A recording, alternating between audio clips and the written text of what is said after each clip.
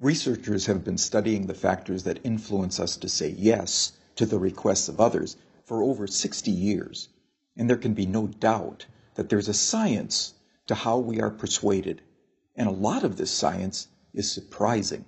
When making a decision, it would be nice to think that people consider all the available information in order to guide their thinking, but the reality is very often different.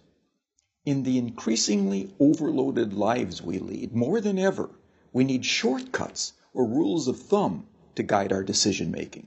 My own research has identified just 6 of these shortcuts as universals that guide human behavior. They are reciprocity, scarcity, authority, consistency, liking, and consensus. Understanding these shortcuts and employing them in an ethical manner can significantly increase the chances that someone will be persuaded by your request. Let's take a closer look at each in turn. So, the first universal principle of influence is reciprocity. Simply put, people are obliged to give back to others the form of behavior, gift, or service that they have received first. If a friend invites you to their party, there's an obligation for you to invite them to a future party you are hosting. If a colleague does you a favour, then you owe that colleague a favour. And in the context of a social obligation, people are more likely to say yes to those that they owe. One of the best demonstrations of the principle of reciprocation comes from a series of studies conducted in restaurants. So the last time you visit a restaurant, there's a good chance that the waiter or waitress will have given you a gift. Probably at about the same time that they bring your bill. A liqueur perhaps, or a fortune cookie, or perhaps a simple mint. So here's the question.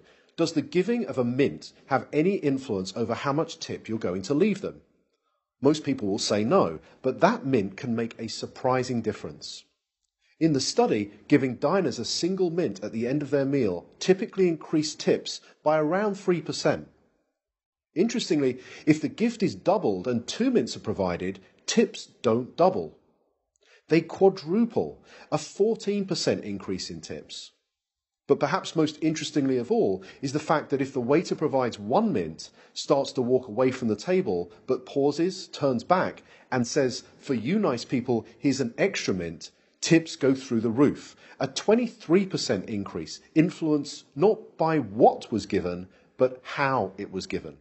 So the key to using the principle of reciprocation is to be the first to give and to ensure that what you give is personalized and unexpected. The second universal principle of persuasion is scarcity. Simply put, people want more of those things they can have less of. When British Airways announced in 2003 that they would no longer be operating the twice-daily London-New York Concorde flight because it had become uneconomical to run, sales the very next day took off. Notice that nothing had changed about the Concorde itself. It certainly didn't fly any faster, the service didn't suddenly get better, and the airfare didn't drop. It had simply become a scarce resource, and as a result, people wanted it more.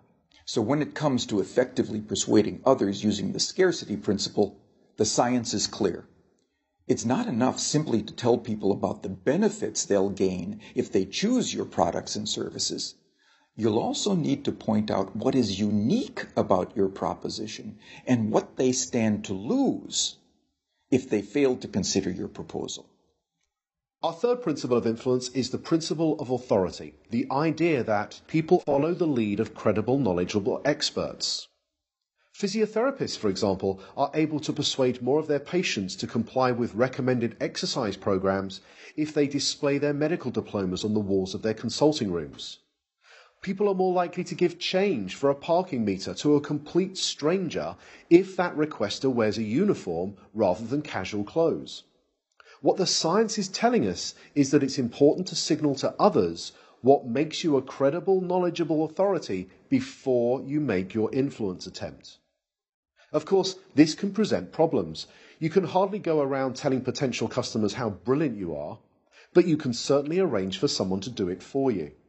And surprisingly, the science tells us that it doesn't seem to matter if the person who introduces you is not only connected to you, but also likely to prosper from the introduction themselves. One group of real estate agents were able to increase both the number of property appraisals and the number of subsequent contracts that they wrote by arranging for reception staff who answered customer inquiries to first mention their colleagues' credentials and expertise. So, customers interested in letting a property were told, "Lettings? Let me connect you with Sandra, who has over 15 years' experience letting properties in this area." Customers who wanted more information about selling properties were told, "Speak to Peter, our head of sales. He has over 20 years' experience selling properties. I'll put you through now." The impact of this expert introduction led to a 20% rise in the number of appointments and a 15% increase in the number of signed contracts. Not bad for a small change informed from persuasion science that was both ethical and costless to implement. The next principle is consistency. People like to be consistent with the things they have previously said or done. Consistency is activated by looking for and asking for small initial commitments that can be made. In one famous set of studies, researchers found, rather unsurprisingly, that very few people would be willing to erect an unsightly wooden board on their front lawn to support a Drive Safely campaign in their neighborhood. However, in a similar neighborhood close by, 4 times as many homeowners indicated that they would be willing to erect this unsightly billboard. Why?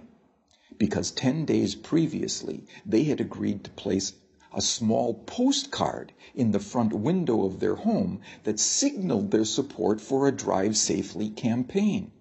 That small card was the initial commitment that led to a 400% increase in a much bigger but still consistent change. So, when seeking to influence using the consistency principle, the detective of influence looks for voluntary, active, and public commitments, and ideally gets those commitments in writing. For example, one recent study reduced missed appointments at health centers by 18%, simply by asking the patients rather than the staff to write down appointment details on the future appointment card. The fifth principle is the principle of liking. People prefer to say yes to those that they like. But what causes one person to like another? Persuasion science tells us that there are 3 important factors. We like people who are similar to us, we like people who pay us compliments, and we like people who cooperate with us towards mutual goals. As more and more of the interactions that we are having take place online, it might be worth asking whether these factors can be employed effectively in, let's say, online negotiations. In a series of negotiation studies carried out between MBA students at 2 well-known business schools, some groups were told, "Time is money, get straight down to business." In this group, around 55% were able to come to an agreement. A second group, however, were told, "Before you begin negotiating, exchange some personal information with each other. Identify a similarity you share in common, then begin negotiating." In this group, 90% of them were able to come to successful and agreeable outcomes that were typically worth 18% more to both parties. So to harness this powerful principle of liking, be sure to look for areas of similarity that you share with others and genuine compliments you could give before you get down to business. The final principle is consensus. Especially when they are uncertain, people will look to the actions and behaviors of others to determine their own. You may have noticed that hotels often place a small card in bathrooms that attempt to persuade guests to reuse their towels and linen. Most do this by drawing a guest's attention to the benefits that reuse can have on environmental protection. It turns out that this is a pretty effective strategy, leading to around 35% compliance. But could there be an even more effective way? Well, it turns out that about 75% of people who check into a hotel for 4 nights or longer will reuse their towels at some point during their stay. So what would happen if we took a lesson from the principle of consensus and simply included that information on the cards and said that 75% of our guests reuse their towels at some time during their stay, so please do so as well. It turns out that when we do this, towel reuse rises by 26%. Now imagine the next time you stay in a hotel, you saw one of these signs. You picked it up and you read the following message. 75% of people who have stayed in this room have reused their towel. What would you think? Well, here's what you might think. I hope they're not the same towels. And like most people, you probably think that this sign will have no influence on your behavior whatsoever. But it turns out that changing just a few words on a sign to honestly point out what comparable previous guests have done was the single most effective message, leading to a 33% increase in reuse. So, the science is telling us that rather than relying on our own ability to persuade others, we can point to what many others are already doing, especially many similar others. So there we have it, 6 scientifically validated principles of persuasion that provide for small, practical, often costless changes that can lead to big differences in your ability to influence and persuade others in an entirely ethical way. They are the secrets from the science of persuasion.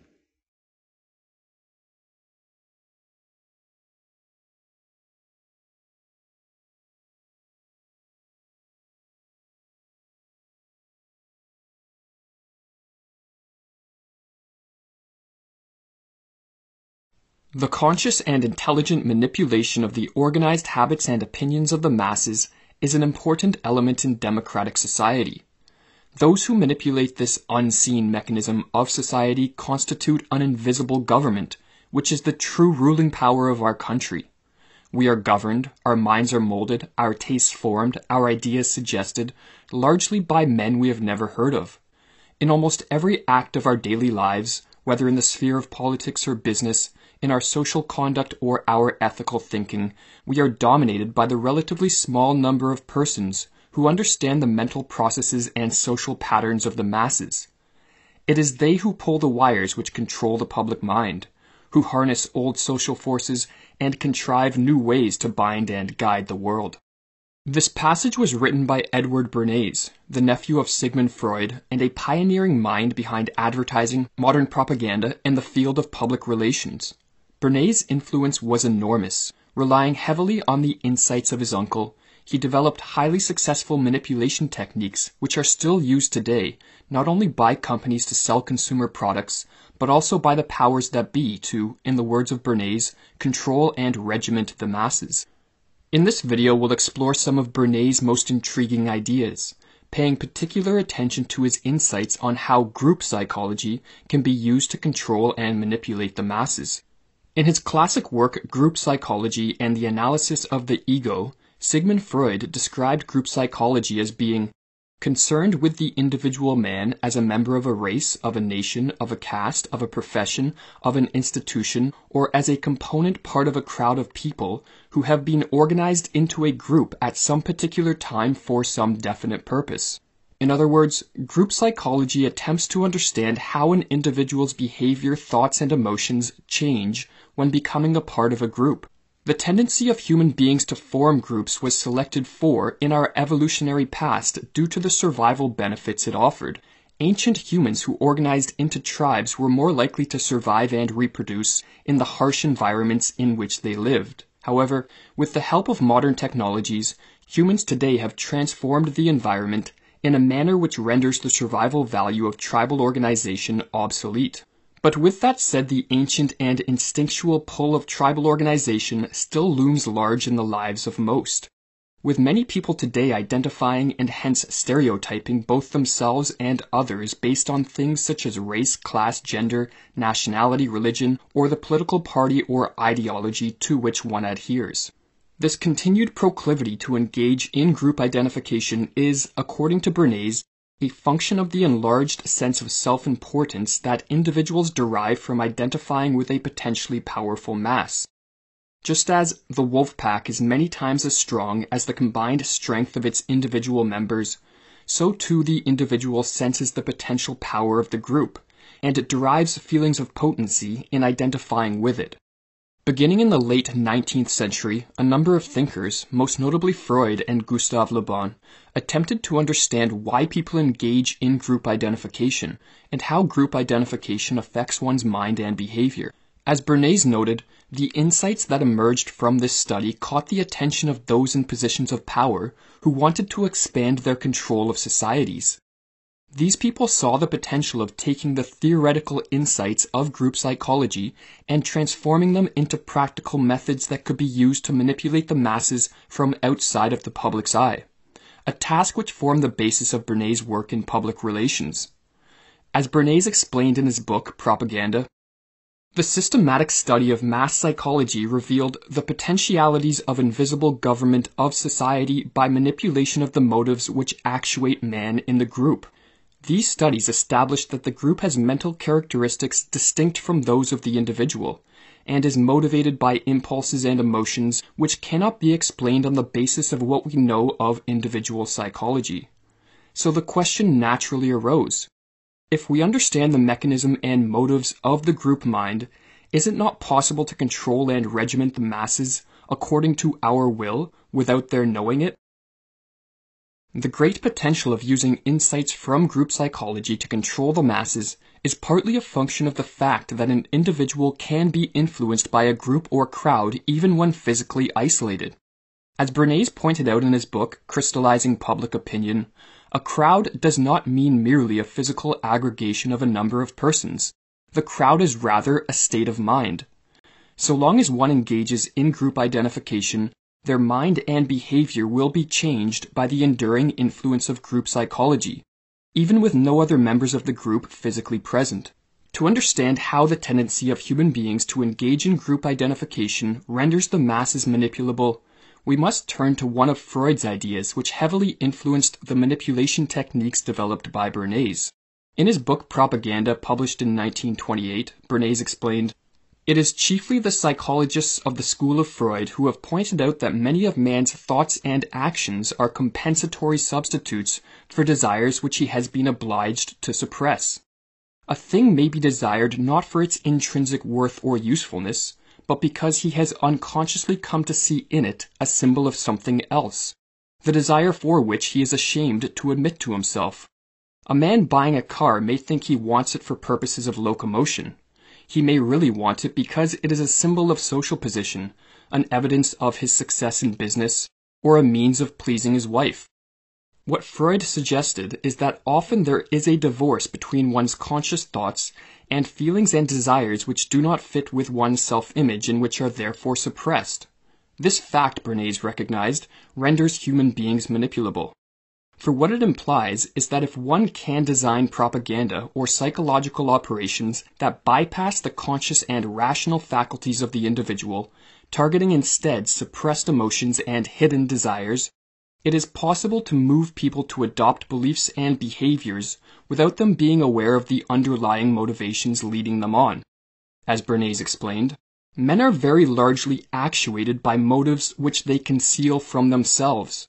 It is evident that the successful propagandist must understand the true motives, and not be content to accept the reasons which men give for what they do. It is possible, although often difficult, for an individual to become aware of the underlying motives driving their beliefs and actions through honest and critical introspection. However, once one succumbs to the effects of group identification, such critical introspection becomes nearly impossible. "A group is extraordinarily credulous and open to influence," wrote Freud. "It has no critical faculty." In identifying with a group, the individual subordinates self-analysis and a discerning search for the truth in favor of maintaining group interests and cohesion. And with their critical capacities weakened by the influence of group psychology, they become highly susceptible to psychological operations designed to target suppressed or unconscious desires and emotions. In the modern day, there appears to be forces operating through the mainstream media and popular culture which are attempting to increase the individual's proclivity to engage in certain types of group identification, namely, identifications that divide the population into conflicting groups. This phenomenon has potentially dire consequences for both the stability and freedom of a society, as it allows those in power to institute the age-old tactic of divide and conquer. In his book Discourses on Livy, Machiavelli noted that those who have held power over a population have long realized that a population united is always stronger than those who rule over it, and thus stretching back into ancient times, rulers have sought to divide the many and weaken the force which was strong while it was united through the use of those methods which promote division. By dividing a population along lines such as race, class, religion, gender, or political preference, or in other words, into groups naturally prone to clash, the effects of group psychology render rational discourse and debate between individuals in these separate groups extremely unlikely. Each group, Bernays wrote, considers its own standards ultimate and indisputable, and tends to dismiss all contrary or different standards as indefensible.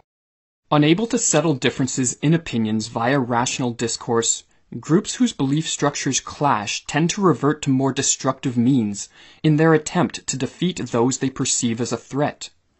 A society dominated by such groups is thus easily divided in increasingly hostile conflict, and as a result, not only does the population as a whole become weakened, as Machiavelli pointed out, but its eyes are diverted away from the actions of those operating behind the scenes, who constitute, in the words of Bernays, the invisible government who controls the destinies of millions.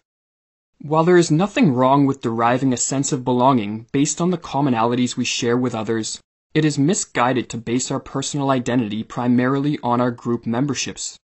In terms of our evolutionary history, it is only fairly recently that we developed the ability to become aware of ourselves as individuals, separate from any group or tribe.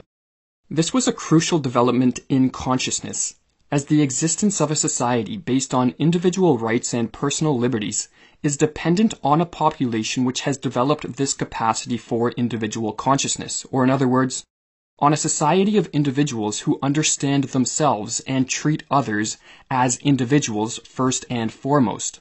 As Erich Neumann pointed out in his classic work, The Origins and History of Consciousness, prior to the development of this capacity for individual consciousness, the group and group consciousness were dominant.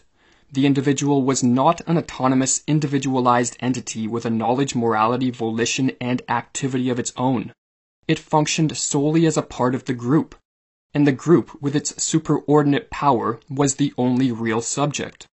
Seen in this light, the proclivity of individuals today to engage in group identification is not only a danger to the freedom and stability of a society, but it is also a regression of consciousness back to a more primitive psychological state, and therefore, from the standpoint of modernity, a pathological tendency that needs to be overcome. Or as Sigmund Freud put it, each individual has a share in numerous group minds, those of his race, of his class, of his creed, of his nationality, etc. And he can also raise himself above them, to the extent of having a scrap of independence and originality.